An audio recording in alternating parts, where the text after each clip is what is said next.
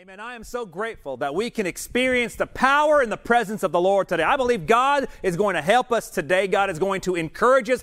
God is going to allow His perfect plan, His perfect will to unfold in our life today. Amen. Don't you love getting second chances on things that you need to do in life, especially when things just haven't gone as planned? Makes me think a few years ago, Jude was playing coach pitch baseball. I recall on one weekend, the opposing coach made 3 horrible pitches in a row that were completely unhittable. Then the ball, it was placed on this batting tee. In their rules, the batter would be given 2 more chances to hit off that tee. And of course, most players could hit off any tee, and then they'd have the opportunity to run toward first base and be safe or get thrown out. So each player could, in essence, have up to 5 chances to hit the ball every single time they were at bat. So it didn't matter how bad the batter was. It didn't matter how bad the pitching was. That young child, that man, that young girl, whoever that was right there at that moment, young lad, young lady, whoever that was, they would get up to 5 chances at bat almost every single time.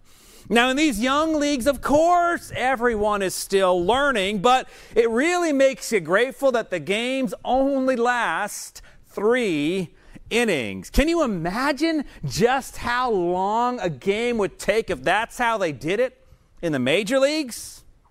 Now, just like those little batters, how they needed a second chance most times that they were up to bat.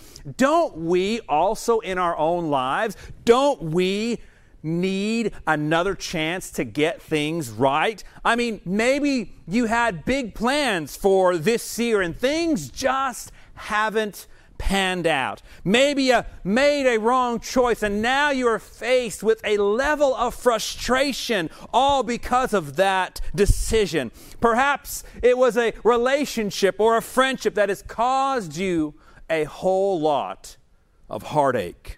I'm thankful today that we serve a God who often provides us a second chance. Amen. I'm thankful that the failure does not have to be our future today. It does not have to be final today. I want to encourage you today that this is your day. This is your season for a new opportunity in the Lord. God's going to do great things. Amen. As we begin to place our faith in the Lord, begin to place our trust in Him. I'm grateful that the Lord has given us a brand new season right here and right now to grow deeper in the Lord. If COVID has taught us anything, it is to make the most of every single opportunity that we face on a daily basis. We're called to make every single moment count, to pour our lives into the things that really matter, the things that are of eternal consequence. Today is the day to place our fear. Today is the day to place our shortcomings. Today is the day to place that wrong decision on the altar of the Lord, because I believe that God is with us and God is faithful to provide a means of healing today. He's faithful today to provide a means of restoration today, redirection today. Amen. Our God, He specializes in U-turns. Amen. I'm grateful today that He specializes in U-turns. Why don't you turn to your neighbor and say, hey, that's me. I'm thankful that God is full of grace and mercy today, and He specializes in turnaround situations. He specializes in second chances. Type that in the notes below. Hey, I'm grateful that God specializes in second chances. I'm calling us today to reach out and receive God's better for us, God's second chance for our life. Amen. You know, anytime I think of second chances, I think of a fella in the Old Testament by the name of Jonah. Now this Jonah, he was an Old Testament prophet. He was a servant of the Lord. In fact, his name means dove, which signifies a messenger. And we're told that he is the son of Amittai, the son of truth. And so he was truly a messenger of God's truth, God's faithfulness to his people. And so it's really no surprise that as we read the Word of God and how it came to Jonah, it was really Jonah's job to answer the call. But unlike his other assignments, which had been local to the people of Israel, this one required that he go overseas. This one required that he go to a place called Nineveh. Now, before the virus, probably any of us would have jumped at the opportunity to take an overseas kind of trip, right? I mean, the boss says, hey, I need you to board a plane and head to London. I mean, you're going to take that opportunity, right? But look, here's the thing. Nineveh is not London. No, sir. No, ma'am. Nineveh is not London. Let me explain. Nineveh, it's the capital city of the Assyrians. Assyria was a very powerful nation. It was Israel's enemy. They were a cruel and a heartless people. In fact, they were notorious for their wicked ways. Eventually, it was the Assyrians who took Israel captive in 722 BC. We may understand then why Jonah had absolutely no desire to preach to these people. You see, Jonah, he lived a life dedicated to God, but this call was from God. This call was to preach deliverance to Nineveh, but unfortunately, it was just more, too much more than Jonah could do. So instead of obeying God, instead of obeying the Lord, Jonah ran. In fact, he ran as far away from the call that God had placed in his life as possible. He decided that he was going to go to Tarshish instead. Nineveh and Tarshish, well, they are thousands of miles apart. Jonah's choice to go there was more than disobedience. It was sheer defiance. Can I give you some free advice here today? Blatantly obeying God is one thing, but when we blatantly disobey God's plan, it's not going to end very well.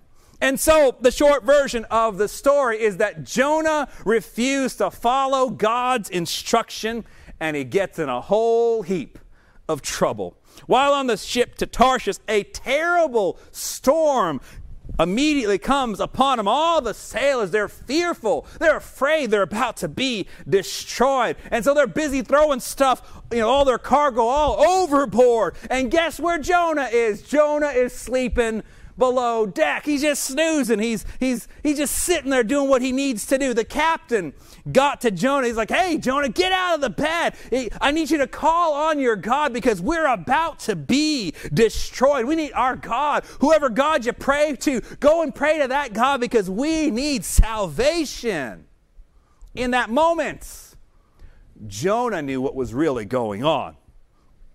And this situation, this storm, was so that he could be awoken from sleep. And in fact, God was trying to get his attention. He begged them to be, hey, look, actually this storm is my fault. Why don't you throw me overboard at this moment?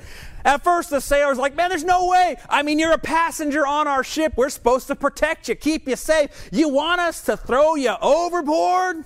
At first they're not going to do this. They weren't willing to do this until they realized they had absolutely no other choice. As soon as Jonah hit the water, get this, the storm ceased. The storm stopped. It began to calm. And Jonah faced an even bigger problem, bigger than the storm, because a huge fish swallowed him up. Maybe a whale, but Jonah didn't die.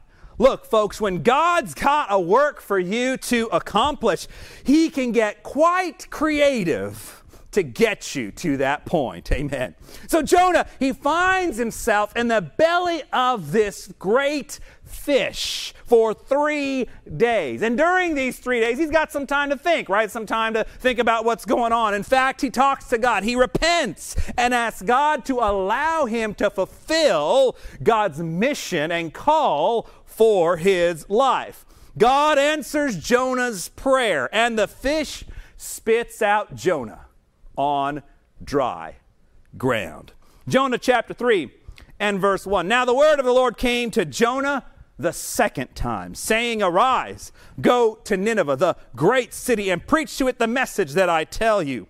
So Jonah arose and went to Nineveh according to the word of the Lord. Now Nineveh was an exceedingly great city, a 3-day journey in extent. And Jonah began to enter the city on the first day's walk.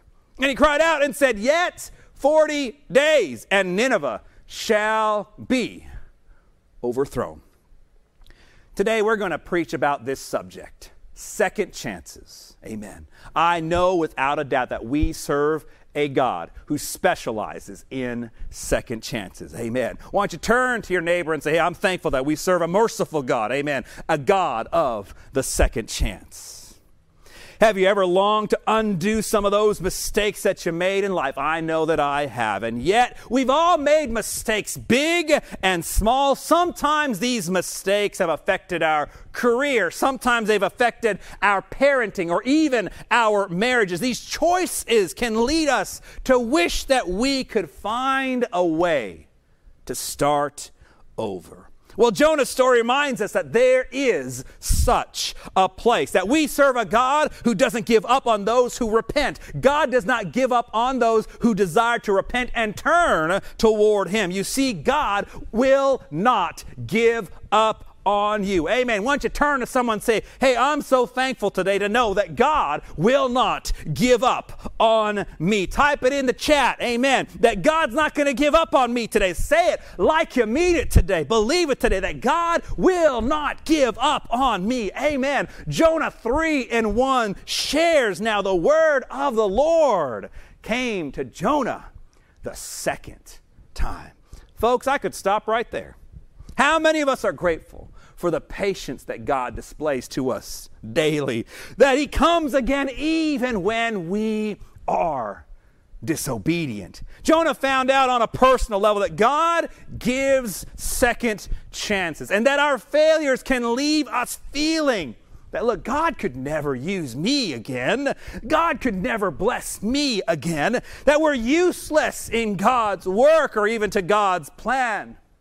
We must therefore learn from our failures in life. Here's the thing. We cannot allow sin to paralyze us today. We cannot allow our shortcomings to trap us today in our past. Amen. It's been said that mistakes are meant for learning, not repeating, right? Mistakes are meant for learning and not for repeating. Sometimes the hardest thing in life is to get back up from our mistakes. The key is not to be bound by our shortcomings today. No, but to get back up, to try once more. That's what God wants to do for us. Here's the thing. We've got to be humble today. Humble enough to ask the Lord, God, I need your help in this moment. And I believe God can work some great things out of our heart. As we see in the life of Jonah, sometimes God will just let us see how bad our choices will land us. I mean,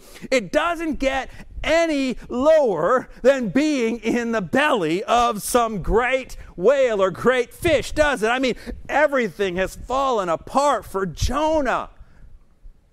And the only thing left that he has is to look up. The only thing left for him to do is to look up. Look up and try to follow the voice of the Master one more time. Why? Because here's the thing.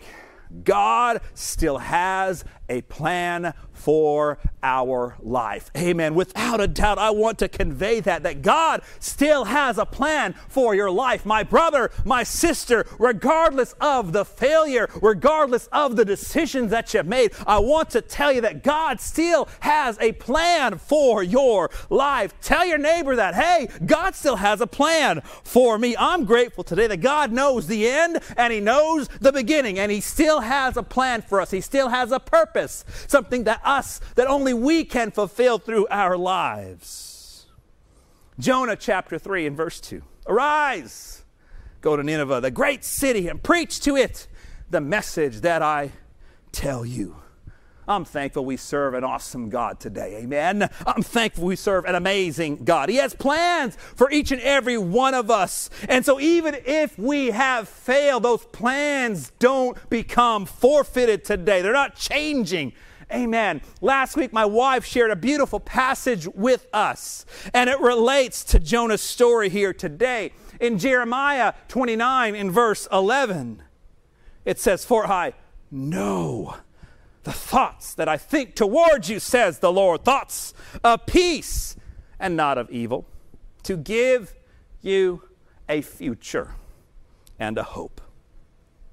Jonah had failed when he was first called to Nineveh, but his failure was only temporary. It's been said that failure is not fatal, and it certainly does not have to be final today. Amen. Your failure does not have to be fatal, nor does it have to be final today. Amen. There's a huge difference between failing at something and being a failure, all right? Jonah isn't the only person in the Bible who's failed God at some point. Take a look at some of these folks who failed and found God's grace and found out that God didn't give up on them.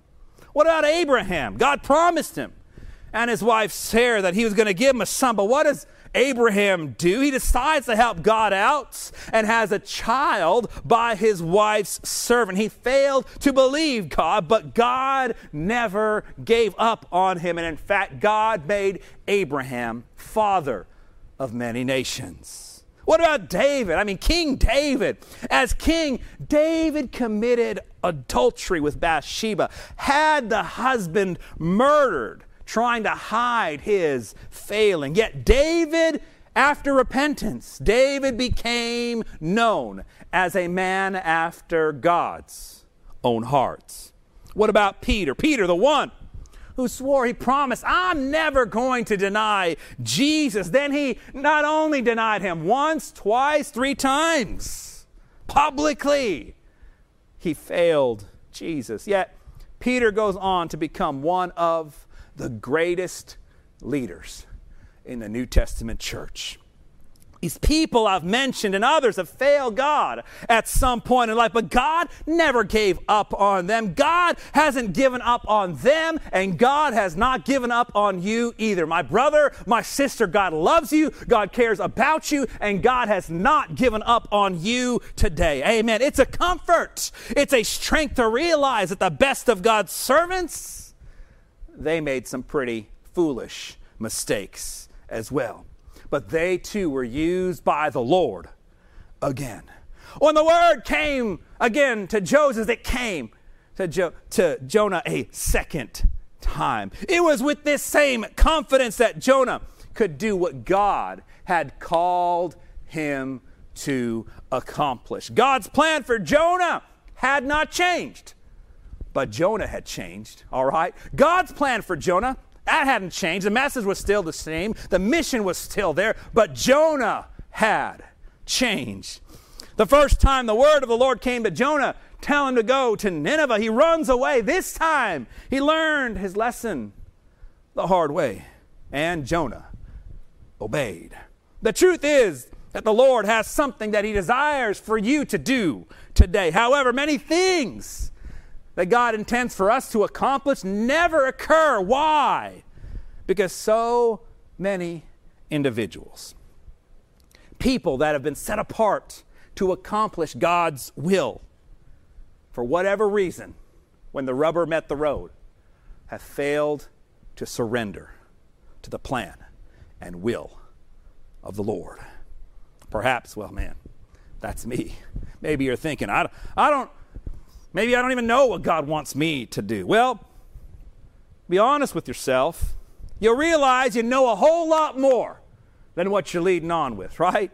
You know that we are called to be witnesses of God's kingdom here on earth, right? Amen. We know that God has called us to love our neighbor as we love ourselves. We know that we're called to be good stewards, managers with the resources that we have been given, time, talent, and money and treasure. We're called to use these and give these freely back to service to the King of Kings. We're called to do some things. We know what God wants us to do. But for whatever reason, most of us, we know what to do, but we're just not willing to do it. We're just not willing to do it. And if there's anything we can learn from Jonah's story, is this: when we fully surrender, God does the impossible. Amen. When we fully surrender, God does the impossible. Jonah entered the city and began proclaiming this message. 40 days until judgment. Hardly seemed like a barn-burning kind of sermon. And yet this simple message, it yielded tremendous response. How is it possible? Something that might be of interest to you. When the whale spit Jonah out on the shore, I don't think it was a coincidence where he ended up. The reluctant prophet was swallowed by a great fish and landed on the coast of Phoenicia. This city worshiped false gods, especially the fish god, Dagon.